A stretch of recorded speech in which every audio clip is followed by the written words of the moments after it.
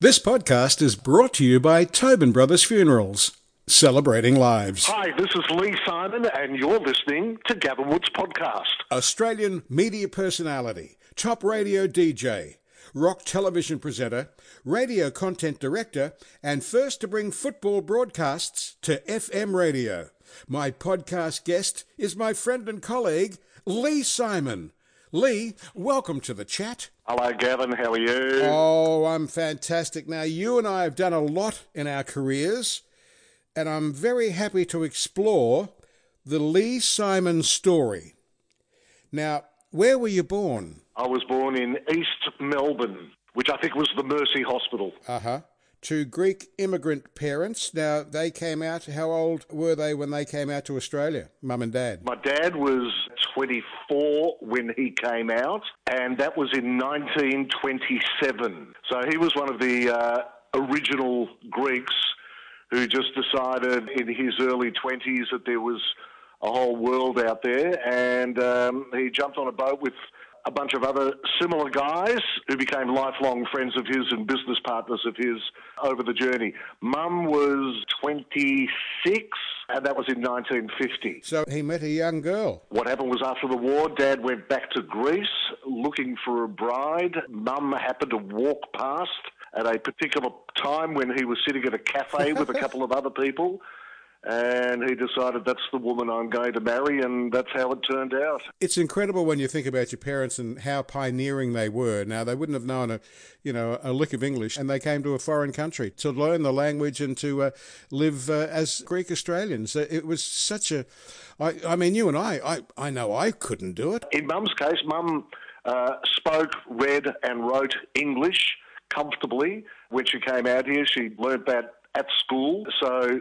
The English language wasn't an issue for Mum, and I'm not too sure about Dad, but he certainly didn't struggle with the English language. But the only thing that he did as a nod to where he was now living was changed his name from what it was to what it became, which was John Simon, and he did so because at that time, Australia wasn't necessarily a very user-friendly country for people who came from certain parts of the world other than England, Scotland and Ireland. I know, yes, we were very snobby, but it was wonderful. Once we realised that you brought all this culture with you, beautiful food, great restaurants, all of a sudden the Italians and the Greeks became really, really cool. Well, about time too. Now, tell me about your early school days. How were they and where were they held at? Okay, well, I grew up in North Balwyn, which for some reason a few years ago changed to Balwyn North. Yes, grew up in Fortuna Avenue in North Balwyn. My parents were smart enough to realise that little ones pick up languages very quickly, so they deliberately only spoke Greek at home for my sister Diana and myself. So when I started primary school at North Balwyn Primary School, I couldn't speak a word of English, so I was the quiet one. 6 months later, I learnt enough English to be confident to go with it. And from that point on, Gavin, every school report that I had the euphemism, participates actively in class discussions, which is a euphemism for talks too much. And also learning the English language as you go. Well, did that? Television helped, as did being amongst English-speaking people. So, weirdly, English is actually my second language, even though I was born here. And thankfully, I can still get by with my first language. Oh, that's good. So, your birth name was? Vassilis is my first name, and surname was Simon. Dad had changed it to Simon before he even got married. So, I've got the somewhat unusual mixed name, which is Vassilis Simon, which is also means I'm condemned to always having it jotted down incorrectly on official forms.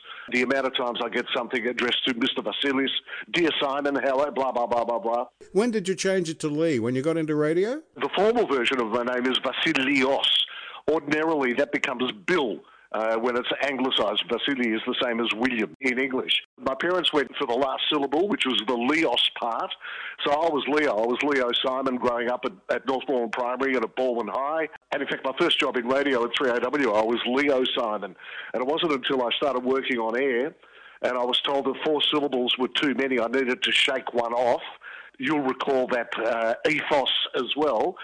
So Leo had one letter dropped off the end of it, and Leo became Lee Simon. Well, there you go. And the rest, as they say, is rock and roll history. Yes, and very confusing when it comes to bank documents, passports, and all sorts of other things. Let's move on now. Siblings, you've just got your sister Diana? My sister Diana, who I refer to as my younger sister, my little sister, regardless of whether or not she may or may not be. And then there's my brother Phil, who came along 6 years after me.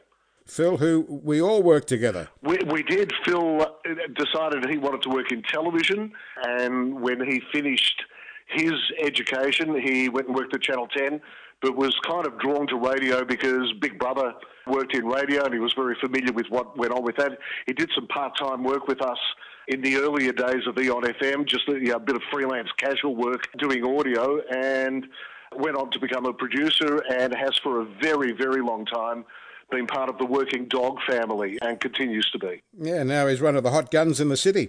Now, I know you're learning bass guitar. Did you always want to be back then a rock star? Not really. In fact, when I was 8 till 16, I learned classical piano, and that was my exposure to music at that particular time. But a few years prior to me walking away from the piano, a little band called the Beatles came along, which completely turned my head around, as it did for so many other people of my generation.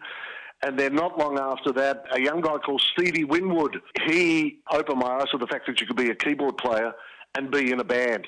It never changed the fact, though, that the keyboard player always looks a little bit awkward in a band. They can't quite pose as much as guitarists and drummers can. They seem to get tucked away a little bit behind the front line. Well, they get tucked away, and then as it ends up, they typically become the musical director of the band because they typically are the ones who can read and write music and do arrangements and do all of that sort of stuff. I still have a little tinkle on the piano, very badly, but the muscle memory from all those years ago still applies, so I can do my scales and I can read music. But I've always been a fan of bass and drums. Anytime I went and saw a band playing live, I was never that fascinated by, the skills of a lead guitarist or anybody else on the stage. It was always the rhythm section. And a few years ago, I decided to do something about it and went and bought myself a bass guitar, and I sort of plunk around on that with a mate of mine and enjoyed thoroughly. Did I want to be a rock star? No. Did I get into radio because I wanted to be a musician but I wasn't good enough? No. In fact, I stumbled into radio without the intention of doing what I ended up doing. Well, let's talk about that, your early formative years. Did you enjoy growing up in Baldwin and going to dances and all of that as a young teen? Loved growing up in North Baldwin, and as I grew older, more and more people of my ethnic persuasion moved into the area, so I wasn't as one out as I was in the earlier years. I was a little bit too young to pick up on the racism that existed in a very white Presbyterian Protestant suburb as North Baldwin was. Infamously a dry suburb, still is. There's no pubs there. It wasn't until the Sentimental Bloke Hotel opened in Bulleen that we had a local that we could go to. I loved growing up in North Baldwin. I loved it so much that when Jan and I started a family, we moved back to North Baldwin because it was a great place to bring up kids, and also there's great schools there. Baldwin High in particular is a stellar school, and we moved into the area to be in the zone so that our kids could also go to Baldwin High. When you left high school, or did you go to uni? No, I decided at my dad's urging, and I should have stuck with it, maybe. Dad always said, follow the money. The money is where the money is. Get into finance, do economics, do commerce, do all of that, which is the path I took in high school. So where others headed off into the sciences or humanities, I did economics and accounting and that part of it with the intention of getting involved in banking, which I did fleetingly when I finished school. I got a job at the ANZ Bank, and it was while I was doing a training course in the city for the ANZ Bank that I happened to walk past 3AW in Latrobe Street one lunchtime. They had a sign in the front window that said 3AW Radio School, Tuesday and Thursday nights, 12-week course, inquire within. I walked into reception to inquire within. I started at the radio school 2 weeks later, 3 weeks after that, I was offered a job at 3AW as a panel operator. I quit my job at the bank after all of about 2 months, and I started at 3AW as a panel operator. I was always interested in the technical side, operating audio equipment, operating lighting equipment. I used to do sound and lighting for the school productions. I did a bit of work while I was still at school at Camberwell Civic Centre, which just had the most amazing bio box. And I was really drawn to the geeky side, the technological side. I ended up being a panel operator until it occurred to me that the person on the other side of the glass was making a hell of a lot more money than I was at the time, so I thought I'd give that a shot, and I did. So the biggest question here is, how did Dad take that? Dad was fine. Oh, cool. Absolutely fine. So was Mum. I guess that speaks to what I mentioned before about Mum and Dad being quite progressive and very liberal in that regard. And what they wanted was what was best for us at the time, not what they thought was best for us. They certainly gave guidance. They offered opinions, but ultimately they wanted us to make our own decisions, which is what we did. So at the time, which was 1971, I went from earning $44 a week at the ANZ Bank to earning $24 a week at 3AW as a panel operator. Wow. Bought a house, bought a car. No, I didn't. Tobin Brothers believe every life is unique. Every funeral should be too. Visit tobinbrothers.com.au. Hi, this is Lee Simon, and you're listening to Gavin Wood's podcast. Now, you've had a stellar career in radio, which I'll get to very shortly.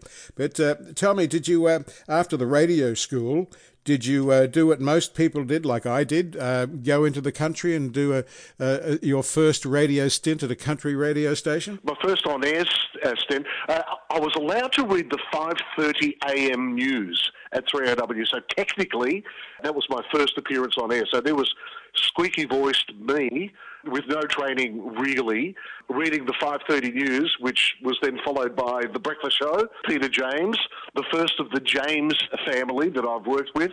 I still work with his son, Darren, from time to time, and also his grandson, Michael James. So that's an interesting, for me anyway, little side note. But to go on air when, I worked out I wanted to do the on-air part as well, I moved to Bega. I was offered a job up there by a former 3AW panel operator who I knew before he headed off to Bega. He said, there's a job up here doing production and doing the occasional shift. So I moved up there. I didn't like it a whole lot, only because I'd been told that Bega was a town of 30,000 people. I thought, that's okay, it's not Melbourne, but 30,000 people, it should be a hustling, busy city. And as I arrived in Bega on the bus from Melbourne, you know the little signs outside of a town that say, welcome to insert name of town, population, whatever, Rotary Club, Lions Club, whatever. Population was 3,000. Somebody had added a zero. and so Bega, which is a lovely town, but I was too young to appreciate what it was like at the time, was a pretty lonely place. I very quickly bought a car, and I used to drive down to Melbourne almost every weekend.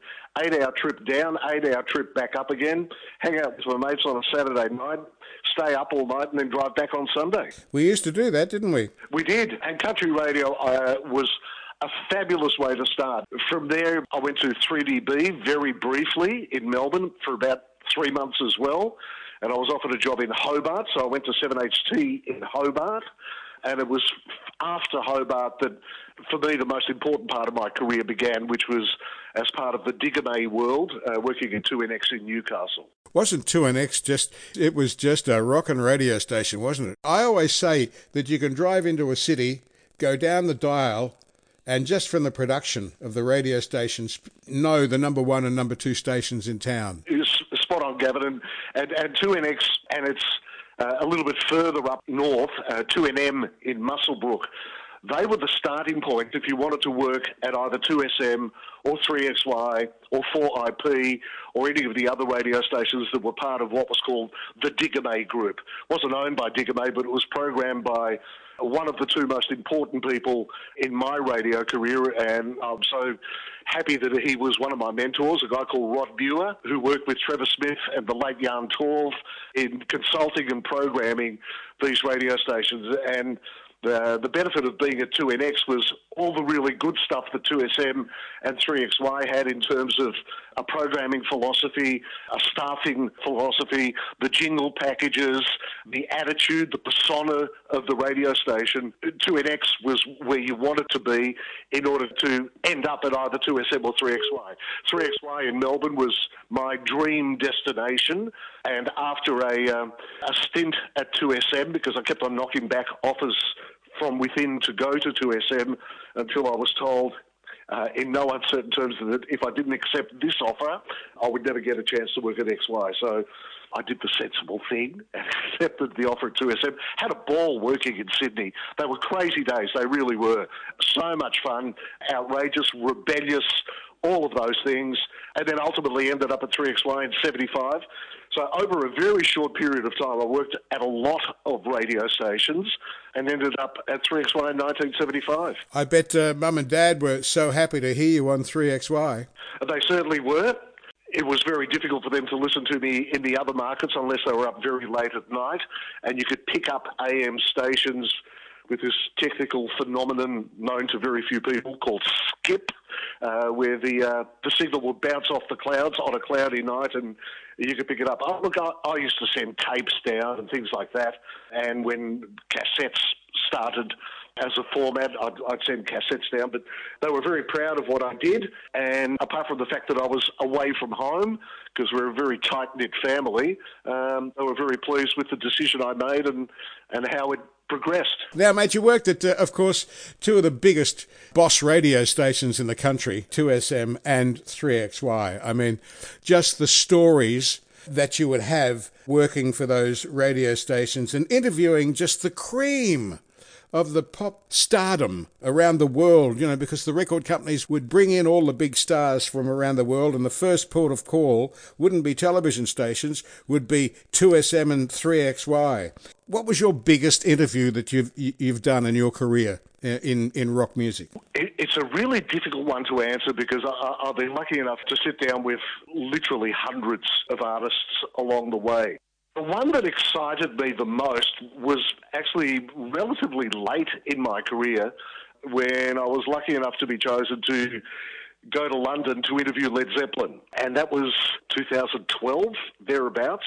It's when they released Celebration Day, which was their final album, the live double album, and there was a cinema release as well of that concert. So I went there and interviewed John Paul Jones, the bass guitarist, and of course I made a beeline for him.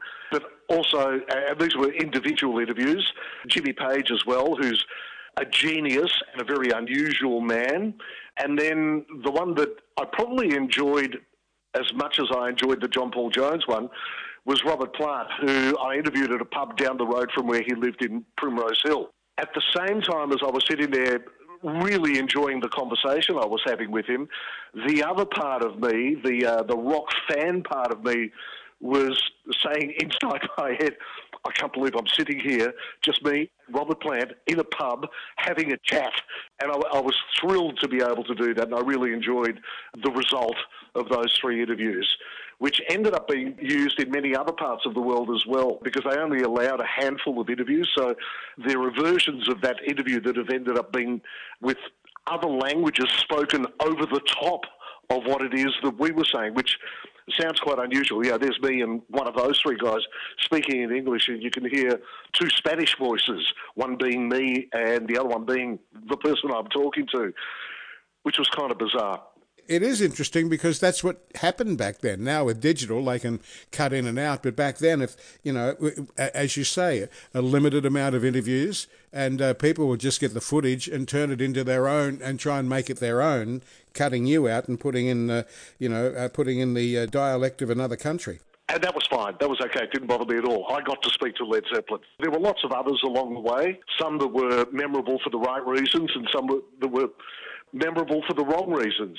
Okay, let's get to Lou Reed then. Tell me the Lou Reed story. I love this story. Lou Reed is one of the good ones, just in case anyone connects me saying for the wrong reasons. Lou Reed came to town. He had just released Metal Machine Music, which was a double album, which was his way of sticking it up the record company. He was obliged to do a certain amount of albums, so he recorded a double album, back in the days of vinyl, two 12-inch vinyl discs, disc one, side A, side B, etc., etc., and it was just white noise.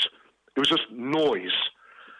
Nothing melodic, no songs, no lyrics, no anything for anybody who's unaware of what that album was. That was him fulfilling his contractual obligation to deliver albums to the record company. So he was in a great mood when he turned up because he'd concluded his arrangement with the record company. And he came in for an hour to do an hour of him playing his own music, whatever it was that he wanted, on air with me. So he turned up with a little briefcase with a whole bunch of albums in it. Each album had a little piece of paper in it with, side one, track 4, or whatever it happened to be. He had a list of the songs, sat down, settled into the chair. He took out a jar of assorted pills from the briefcase, unscrewed the lid, poured out a handful randomly of pills, threw them in his mouth, threw them down with a glass of water, and away we went. And it was a great hour of radio. It really was. He was enthusiastic and effusive and a massive fan of music with an incredible knowledge, and he also understood the show part of show business. He clearly also understood the business part of it as well. And we did a great hour on air, and then we went out on the tear in Sydney for the night. Myself, a guy called Mike Drayson, who sadly passed away not long ago, who was the program director at the radio station at the time, and a massive Lou Reed fan. A woman by the name of Annie Wright, who worked for the record company, which was, I think, RCA Records. Lou and Lou's partner, who'd come out with him and was travelling with him, the beautiful Rachel, stunning brunette, and we went out on the town. And Sydney in the 70s was a wild and crazy town, and we found every wild and crazy spot, and we had a ball. And as the night progressed, it became crazier and crazier, and then innocent, naive kind of me, I think I was 21 at the time, all of a sudden noticed that the gorgeous Rachel at about 4 o'clock in the morning started to have a bit of a 5 o'clock shadow. And that's when the light bulb went off on top of my head, and I thought, okay, I get it. Shaved her legs and he was a she. Yeah.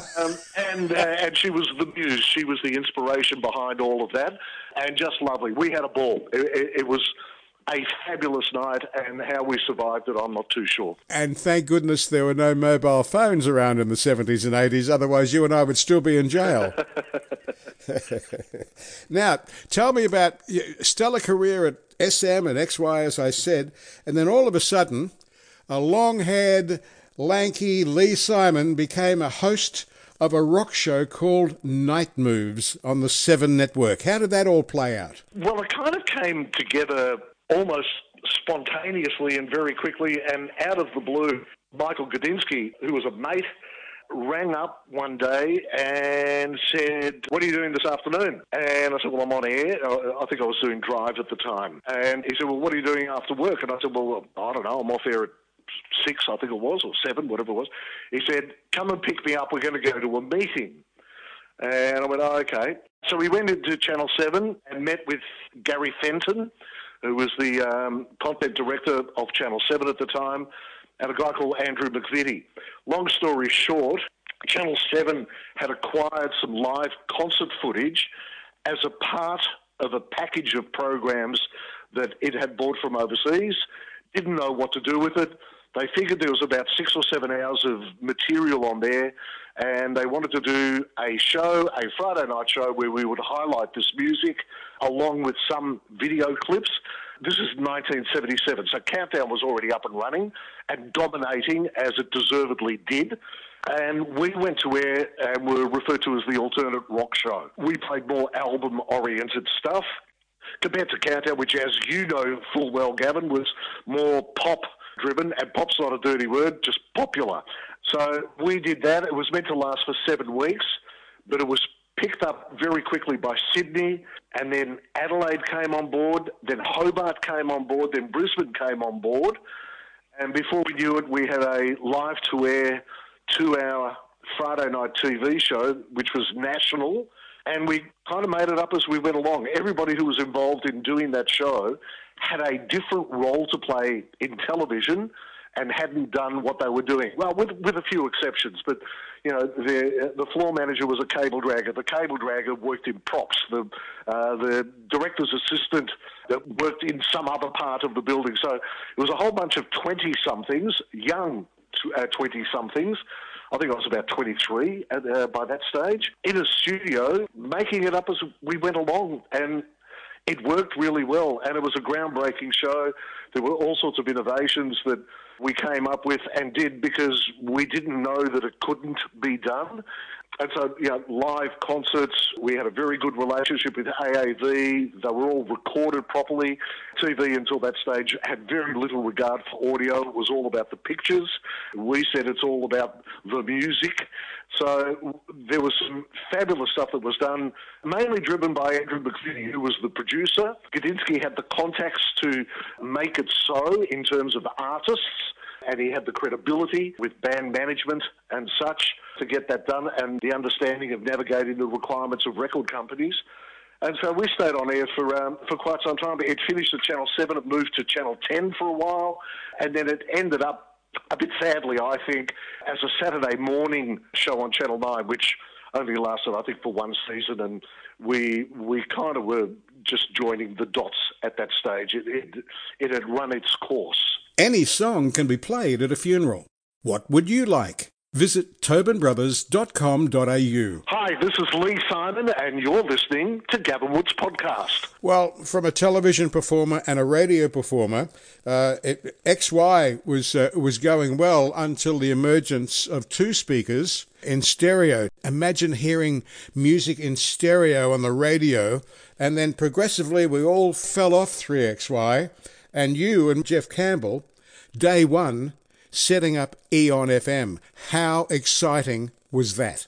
Look, it was absolutely thrilling, and I have an endless debt of gratitude to Jeff, who I work with at XY, who rang me up one day.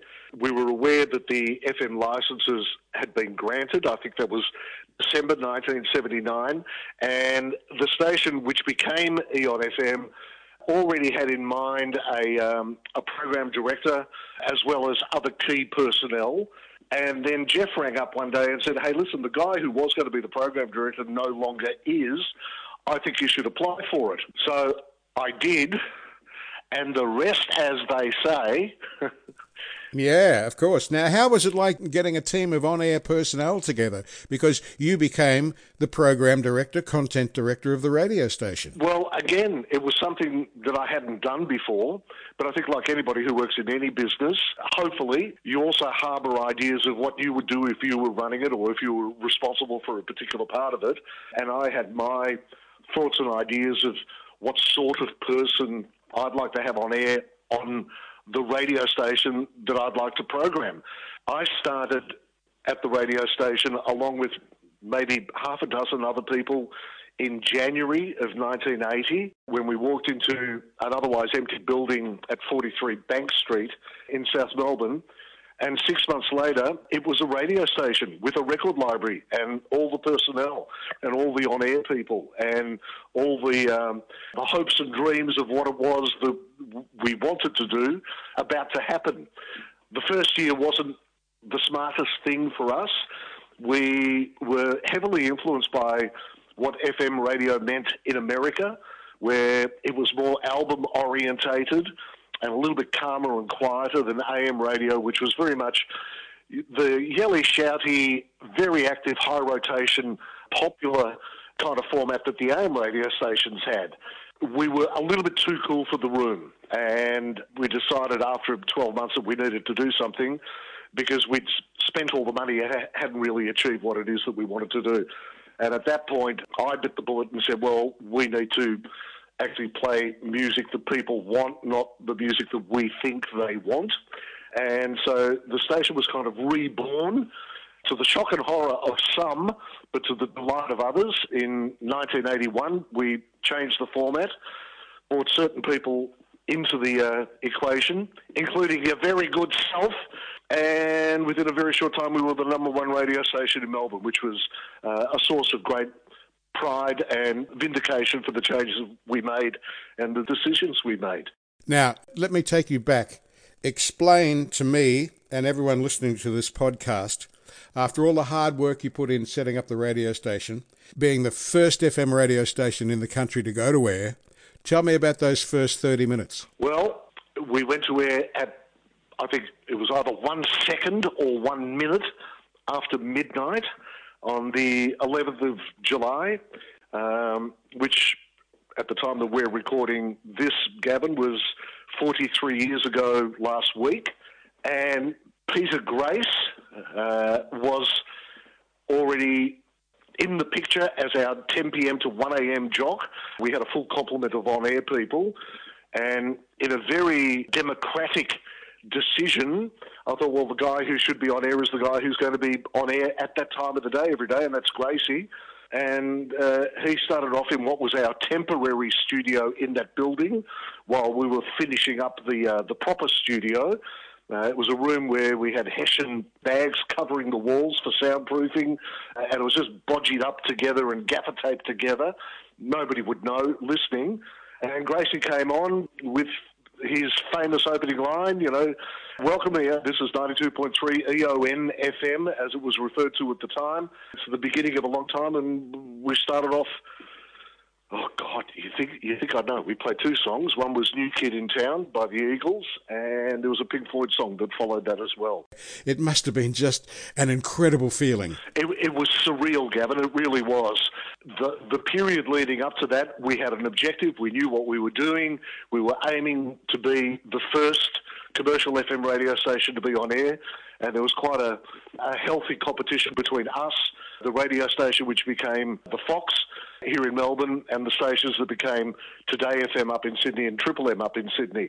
And we beat them by a significant margin because we had really good people on the case, and we knew what we were doing. We had a plan.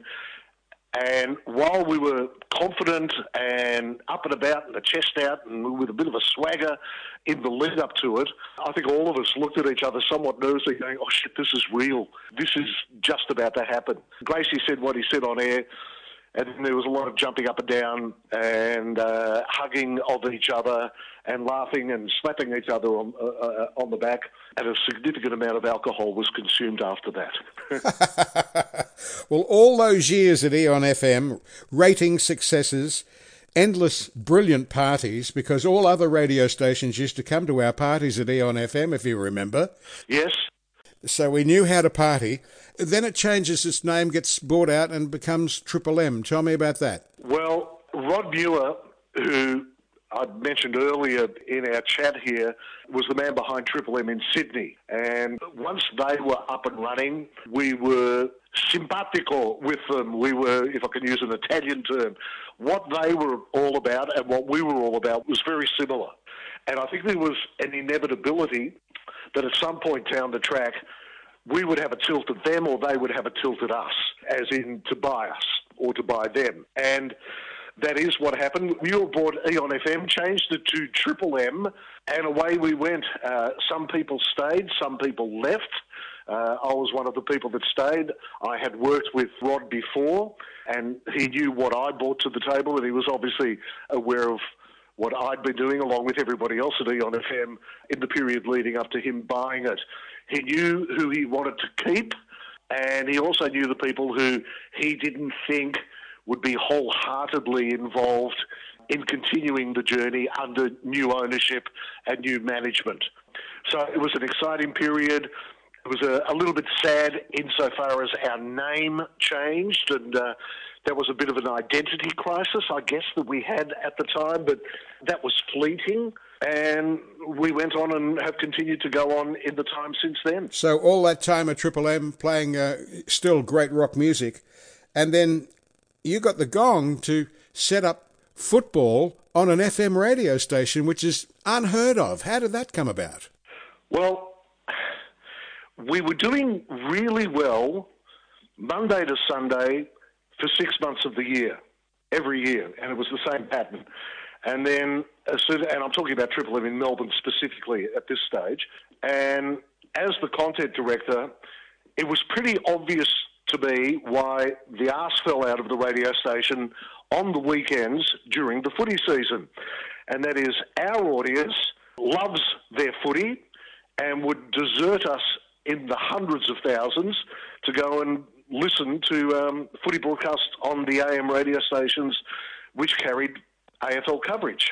So it wasn't really a stroke of genius to work out what it was that was causing the problem.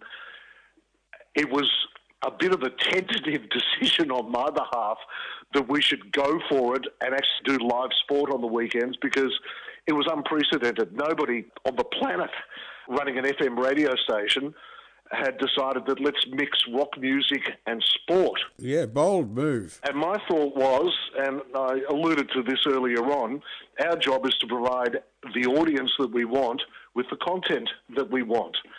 And if football is what our audience wanted during the AFL season, that's what we should be giving them.